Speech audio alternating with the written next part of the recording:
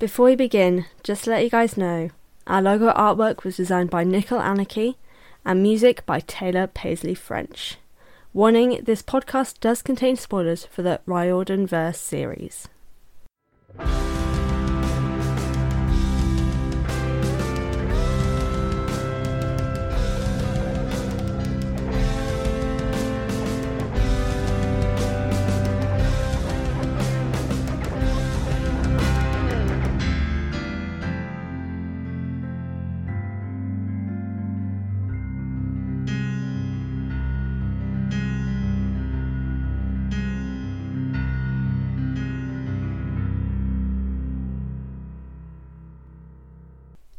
Hello everyone and welcome to the Best Damn Camp, a Riordan Verse read-along and analysis podcast that sets out to read all the books by Rick Riordan in timeline order. I'm your host Fran and welcome to the show. Today we continue our timeline journey with The Last Olympian, Chapter 3, I Get a Sneak Peek at My Death, and Chapter 4, We Burn a Metal Shroud. As always, I've got my points to focus on, so today we've got consequences, setup, relationships, and generally what I thought of it. As always, I want to preface every episode now with I love the Percy Jackson series, but just because I love them, like so much so that I have tattoos about them, doesn't mean that I can't be critical. But anyway, to begin, officially, here's the synopsis for these chapters. The aftermath of the Andromeda comes home to roost, followed by a bleak prophecy reveal. With relationship drama, bruised pride, and lots of crying and chocolate, it's basically my Valentine's Day, really, Percy is getting angrier and more frustrated. Yeah, no, I hear you, Percy. And that is the that was not the best synopsis for these two chapters, oh my goodness. Well, I did my best. There was a lot that happened in these two chapters, but let's just get into it. Let's start first with Chapter 3, I Get a Sneak Peek at My Death. And this is the overview for Chapter 3. Percy arrives at camp with bad news, but now it is time to learn his destiny. The boy plays the biggest game of back and forth. Clarice is tired of being used and leaves. The prophecy is read aloud, and oh my god, it's not good. With danger at every corner, the spy is their biggest threat right now. Oh wait, no, Typhoon is. Unless there's a bigger problem that may follow Typhoon, but we're not going to talk about that yet. Oh my god, it's too much stress. It's time for a nap, I think. And that is the overview for Chapter 3. There is so much that happened in this chapter, and okay, first I just want to preface again. Oh, I've got so many prefaces. I want to mention briefly. So this is something I brought up actually on the Best Damn Camp's Twitter page, which is at Best Damn Camp Pod. If you want to go follow there. I've come to realise that most of the Percy Jackson books fail the Bechdel test, which is basically that two named female characters have a conversation or have some dialogue with one another that doesn't focus on men. And yeah, that doesn't work out more often than not. I know obviously it's from a man's perspective, which is something that a lot of people brought up, but like it still doesn't, it like very barely passes the Bechdel test on many an occasion. Which is kind of disappointing. But I just noticed it again in this chapter because there's a moment where Clarice is comforting Selena, and even though there isn't a mention of it, there's no like actual conversation that happens between them. There is a moment where they speak with... Well, they don't really speak. Selena doesn't really speak that much. She just cries a lot. And that kind of... From the Demigod File story that we read that features Selena, it seems that all she does is cry, and it kind of irritates me a little bit. But anyway, I'll just move on from that because I just wanted to get that out. It's something that I've noticed that it doesn't really pass the Bechdel test, and honestly the Bechdel test is like bare minimum. It does on occasion, but it's very rare that two female characters will have shared dialogue that doesn't have a discussion of a man within that conversation. I can't really think too much of any. Someone mentioned that Selena and Clarice have moments of talking that doesn't feature a man. And so that's why I was on the lookout for that. But at this point, her and only Clarice has spoken so far. Selena hasn't really responded much. But anyway, sorry, I'll move on now. So first thing I want to get into is setup.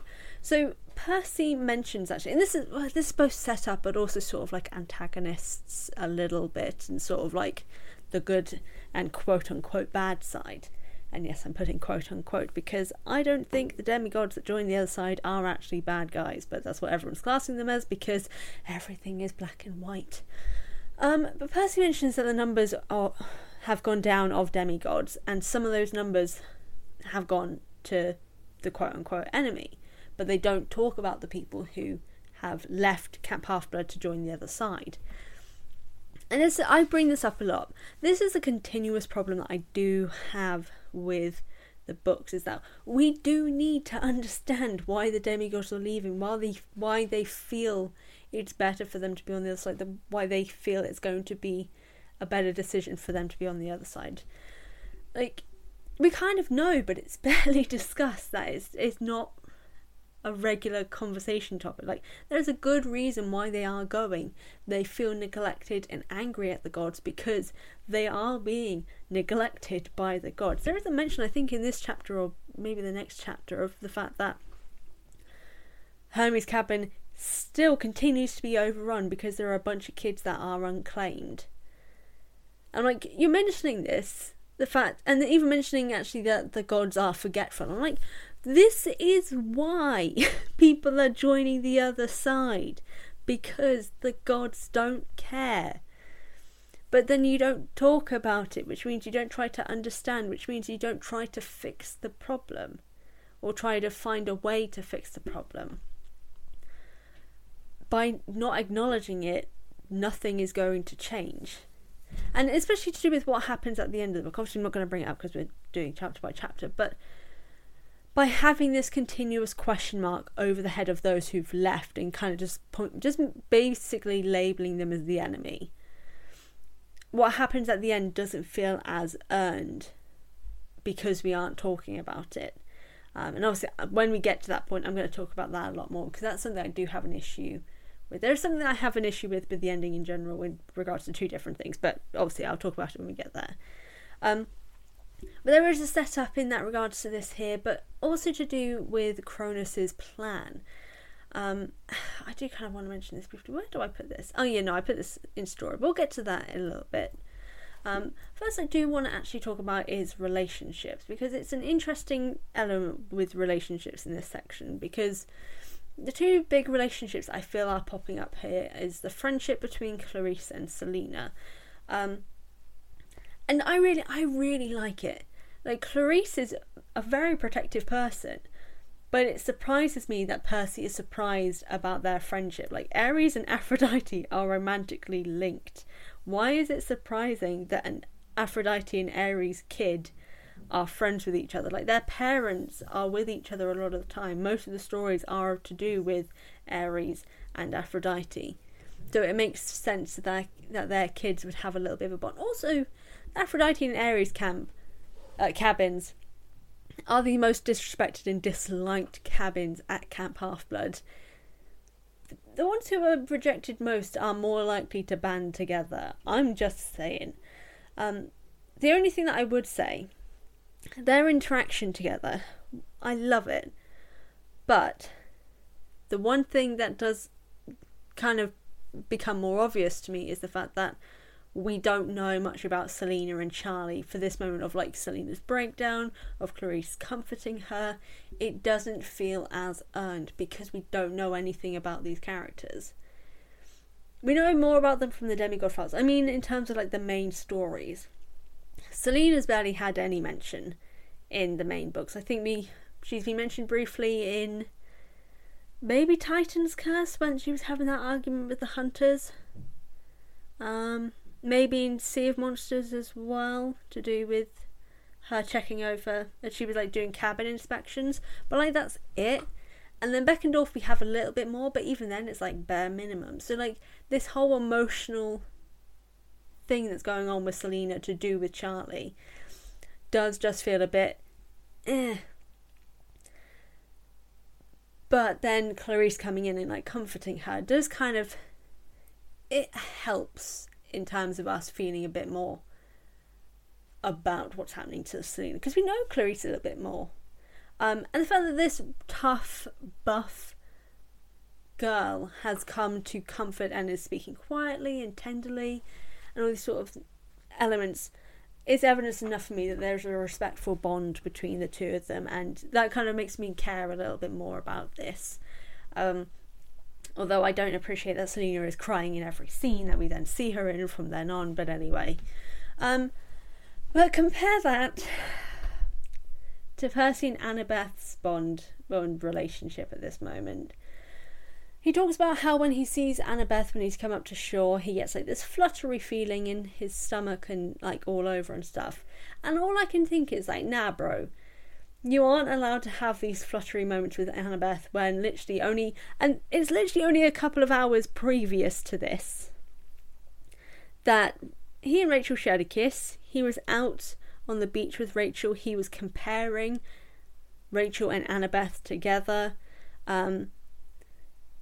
He sort of slightly badmouthed Annabeth in that she's complicated and she doesn't speak her mind and all these sort of things, in comparison to Rachel, who's a bit more open.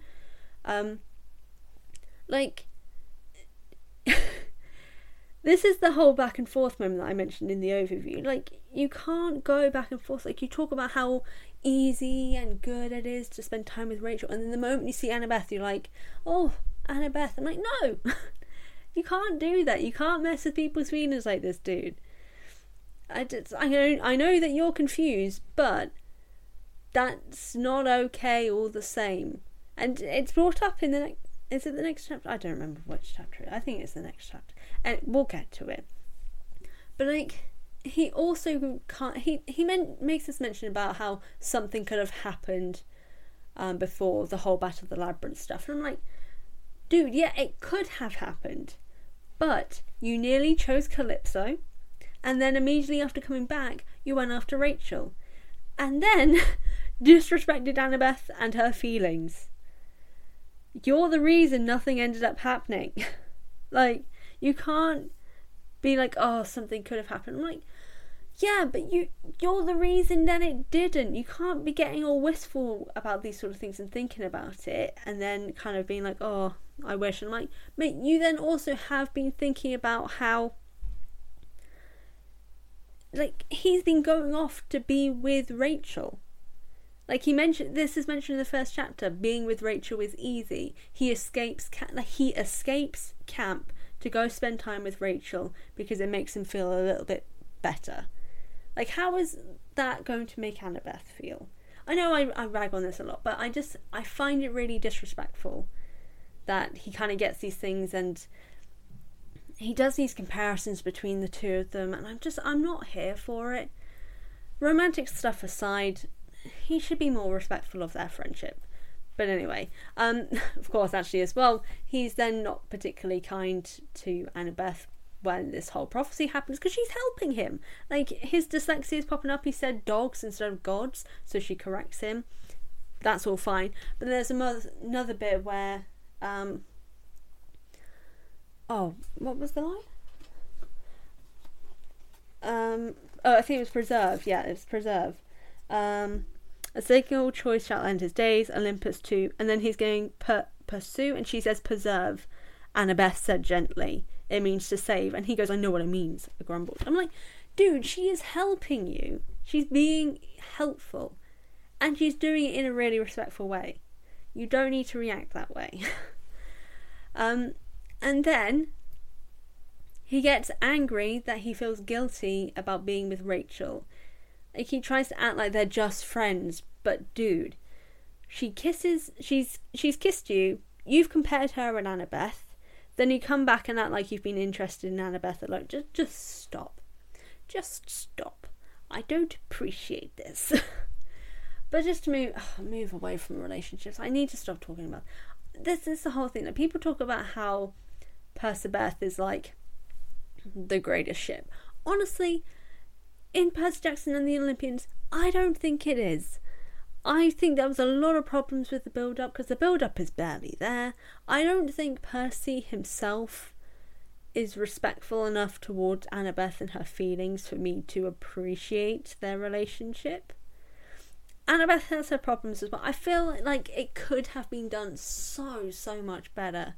The Rachel and Calypso thing honestly really screwed it for me, and I'm still a little bit bitter about that from the previous book. And we're only 3 chapters in, and like there has been that comparison between Rachel and Annabeth. There's like this whole back and forth going on, and just the fact that I just feel like he doesn't appreciate Annabeth herself. So the more I've been going into this series, the less I am appreciating Percy and Annabeth's build up to the relationship, because I don't feel like there is enough of one. As we go through the rest of this book, this may change, but at the moment, from Battle of the Labyrinth and from the start of The Last Olympian, I do not see it, and I do not appreciate the current trajectory. But anyway, let's just move on to the story. This episode's going to be really long. I've just realised I've got a lot of notes. So in this chapter we are actually, of course, getting the introduction of the prophecy. But then at the same time, we're kind of not. So we finally received this prophecy that we've been waiting for 5 books to find out about. And it doesn't bode well for Percy. Basically, he's probably going to die. That's literally how the prophecy works out. But he decides to put it aside, like he's angry and frustrated by it. And he's just like, if I die, I die. And moves on. So I end up being really disappointed. I'm like, we have waited 5 books to find out what this prophecy means, and then we've immediately moved on. We've heard the prophecy and we go straight on to something else immediately after hearing the prophecy. And then all we're getting is a few references here and there in the following chapters afterwards of the prophecy itself, and only about the fact that he could possibly die. There's no like actual look into the prophecy. There's just nothing. And it's really not. We've been waiting 5 books. We've been waiting 5 books. And we've immediately moved on. It's a little bit irritating. That's all I'm saying. But from that, I mean, he moves on to something that is also important, and it's Cronus's plan. And this is also when we find out that Percy has officially released Typhoon, and Typhoon is out and about. And he's keeping the gods occupied. And Percy thinks that Cronus is going to be using that. Like, the Princess Andromeda, in a way, the blowing up of the Princess Andromeda has made really no difference whatsoever to their plan. But then Percy keeps this idea to himself. Which, why?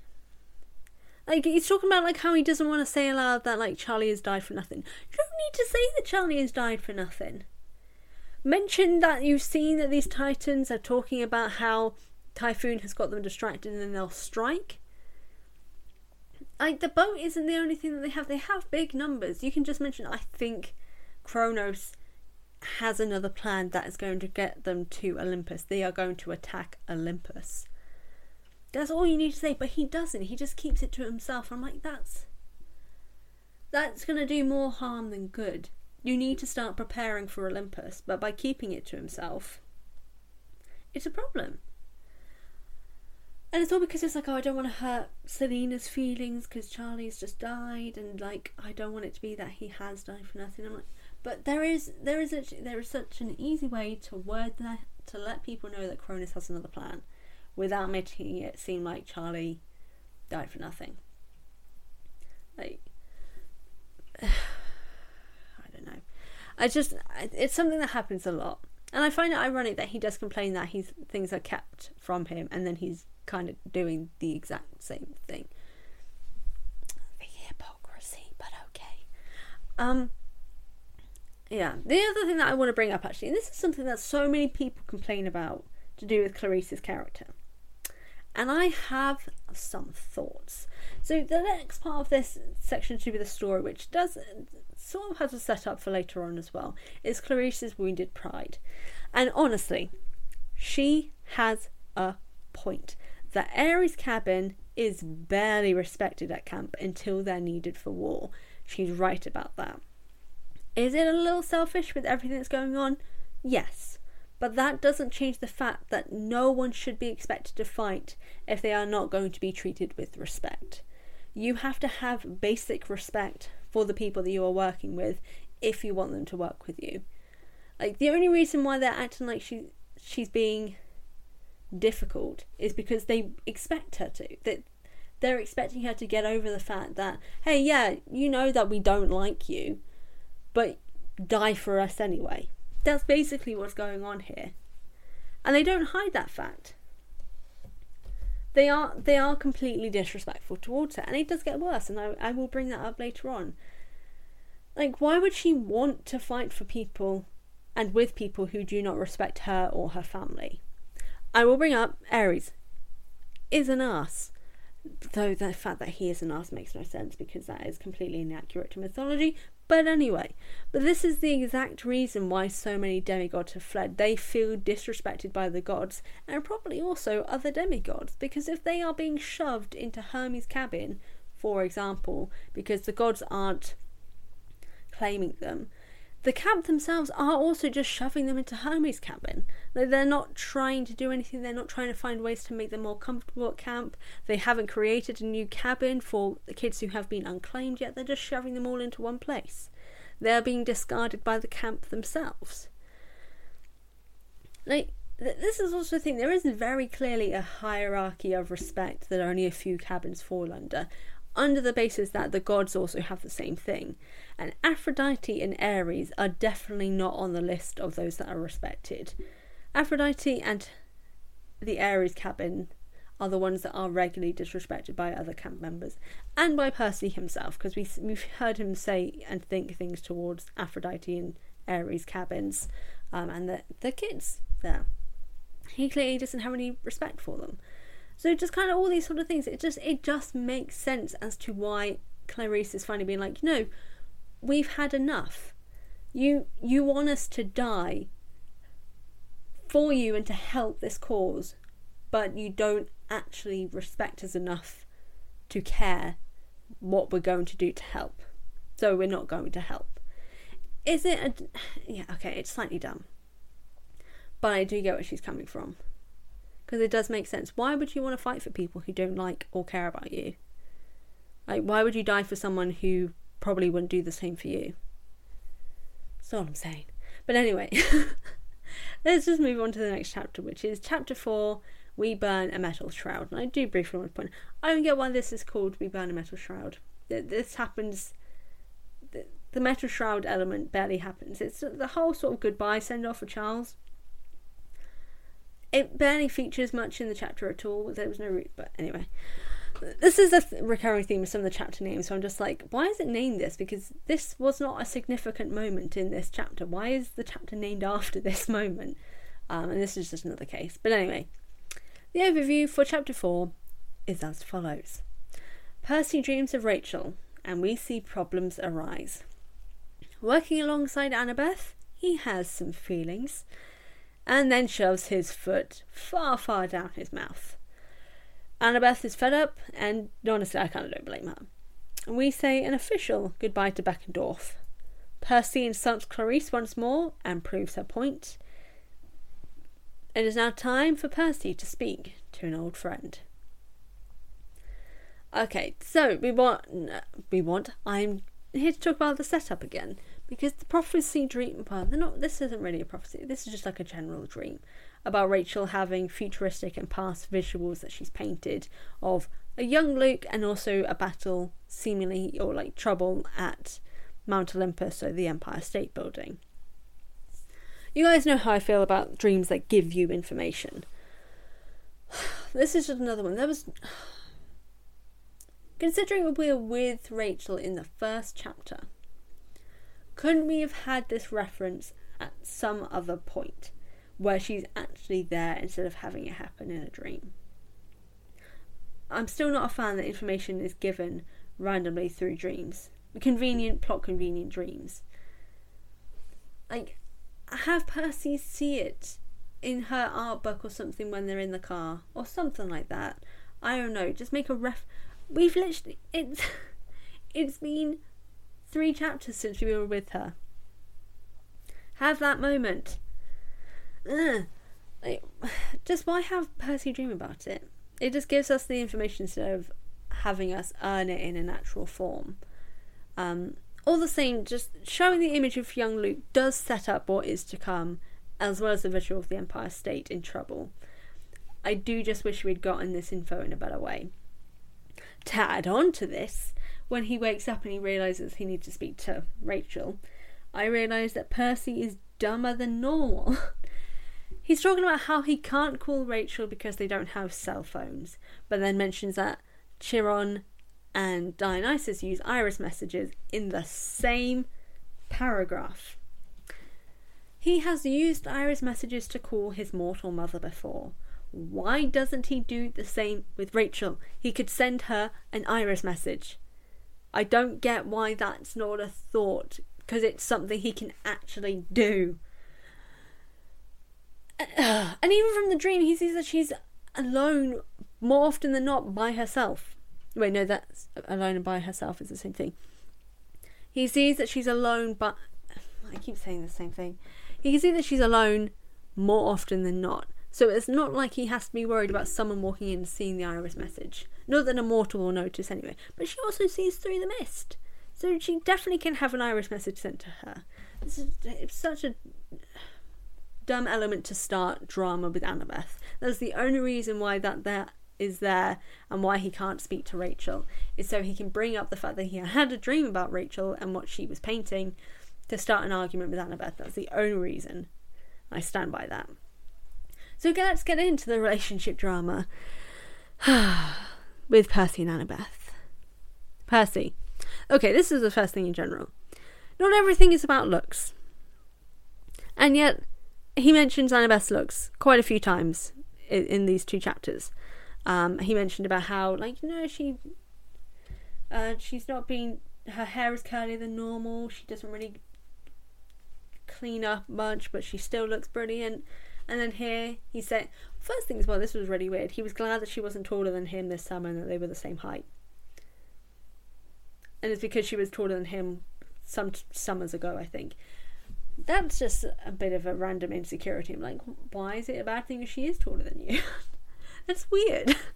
But he just talks about how, she's always been cute, I think she says, but now she's becoming beautiful. And I'm like, why? Stop talking about her looks. And then, in the same breath, he doesn't, in the same scene where he's mentioning that she's looking beautiful now, he doesn't actually have any care or interest in learning anything about Annabeth. And this really kind of hurts a little bit. And this is why I'm losing more faith in the ship of Perciveth, in this book at least. He asked her about Daedalus's laptop, and she's talking about how there's so much to learn that she could spend years trying to. And he just brushes it off like he's bored, and then insults her basically in his head by talking about how he checks out of any conversation that they have where she's talking about something she's passionate about. So obviously Annabeth adores architecture. She could talk about it for hours. And he mentions that and says his spaces, his eyes kind of blur over. Glaze over, that's it. And he basically checks out. That is incredibly insulting. And someone who has had that happen and basically ended up learning to not talk about things that I'm passionate about because people just don't care to listen. I've only had there's been one, now obviously ex-romantic partner, who actually cared to listen about my passions and the things that I cared about.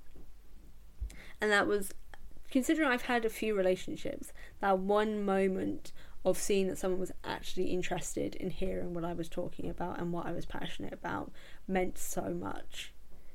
So to read that Percy does actually check out of a conversation when Annabeth is talking about something she's passionate about, it does kind of upset me, because it just shows that he doesn't really respect the things that she's passionate about, and that's not healthy in a relationship or a friendship. My friends listen to the rubbish I talk about to do with my writing and they care. Percy should be able to do the same with his friend, but he doesn't. So I don't think their friendship I don't think he's respectful enough to care about these things. And then he talks about how, oh no, you're a really good strategist. I thought you could help with this dream that I had about Rachel. I'm like, you've literally only a little moment ago in your mind been talking about how you just check out conversations about things that she's passionate about. And obviously strategy is one of them. But when it's beneficial to you, you want to listen.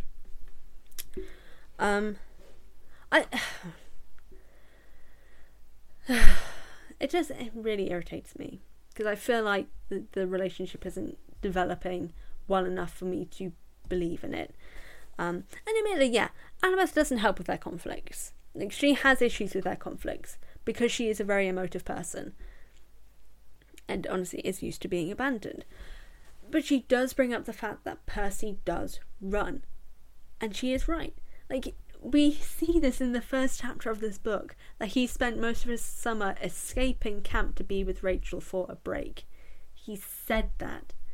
So she's right in that regards. He has continued to leave camp, basically in a sense abandoning her, but also abandoning everyone at camp to benefit him, because he's got somewhere to go. He's got somewhere to go, someone to go to that will benefit him. The rest of them don't have that luxury, it seems like. And yeah, so she's right. He does run. Not in the full extent that she meant it, but like, she's not completely in the wrong in that regard. Like, he doesn't seem to be working as hard as he is. Like, she's seemingly there 24/7. She's going out regularly on missions, and maybe occasionally goes back to her family, it seems like, but that seems to be rare at the same time also.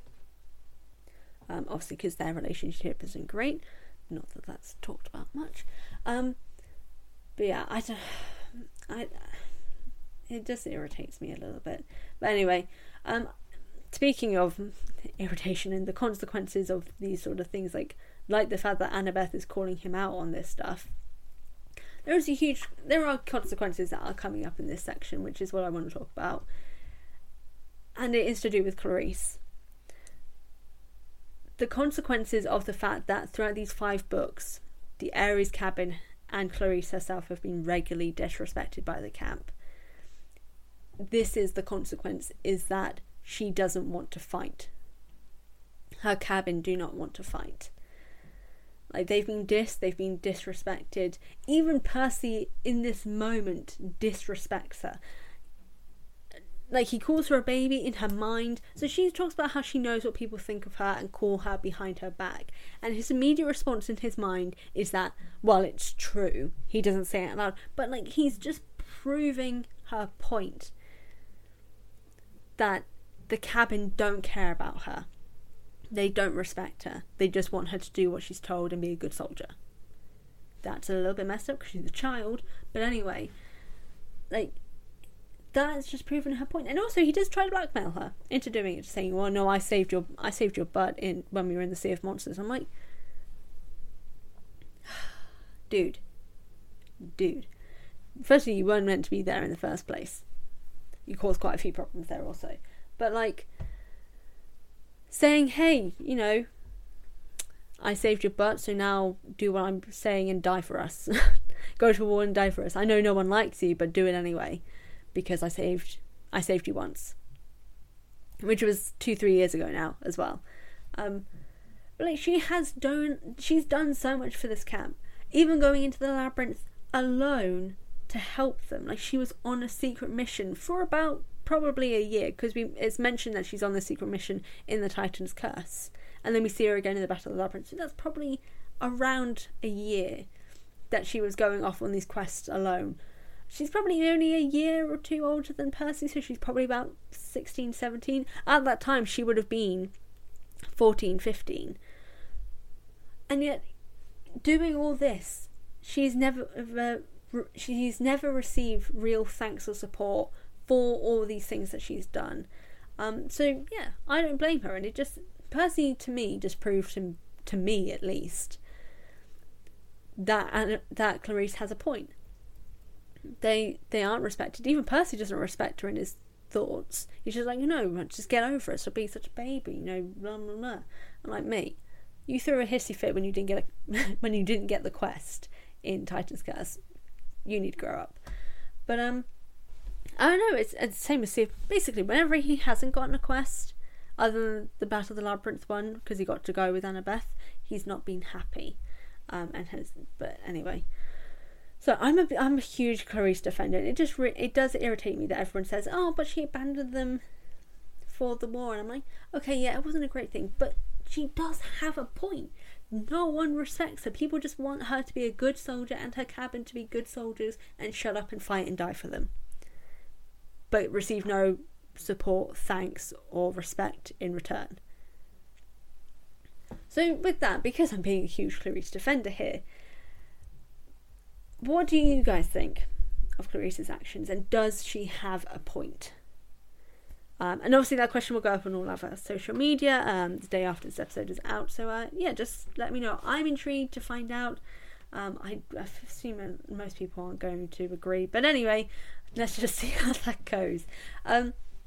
I want to thank you all for joining me today for today's chapters. Be sure to join me next Wednesday as we continue our Ryanverse journey.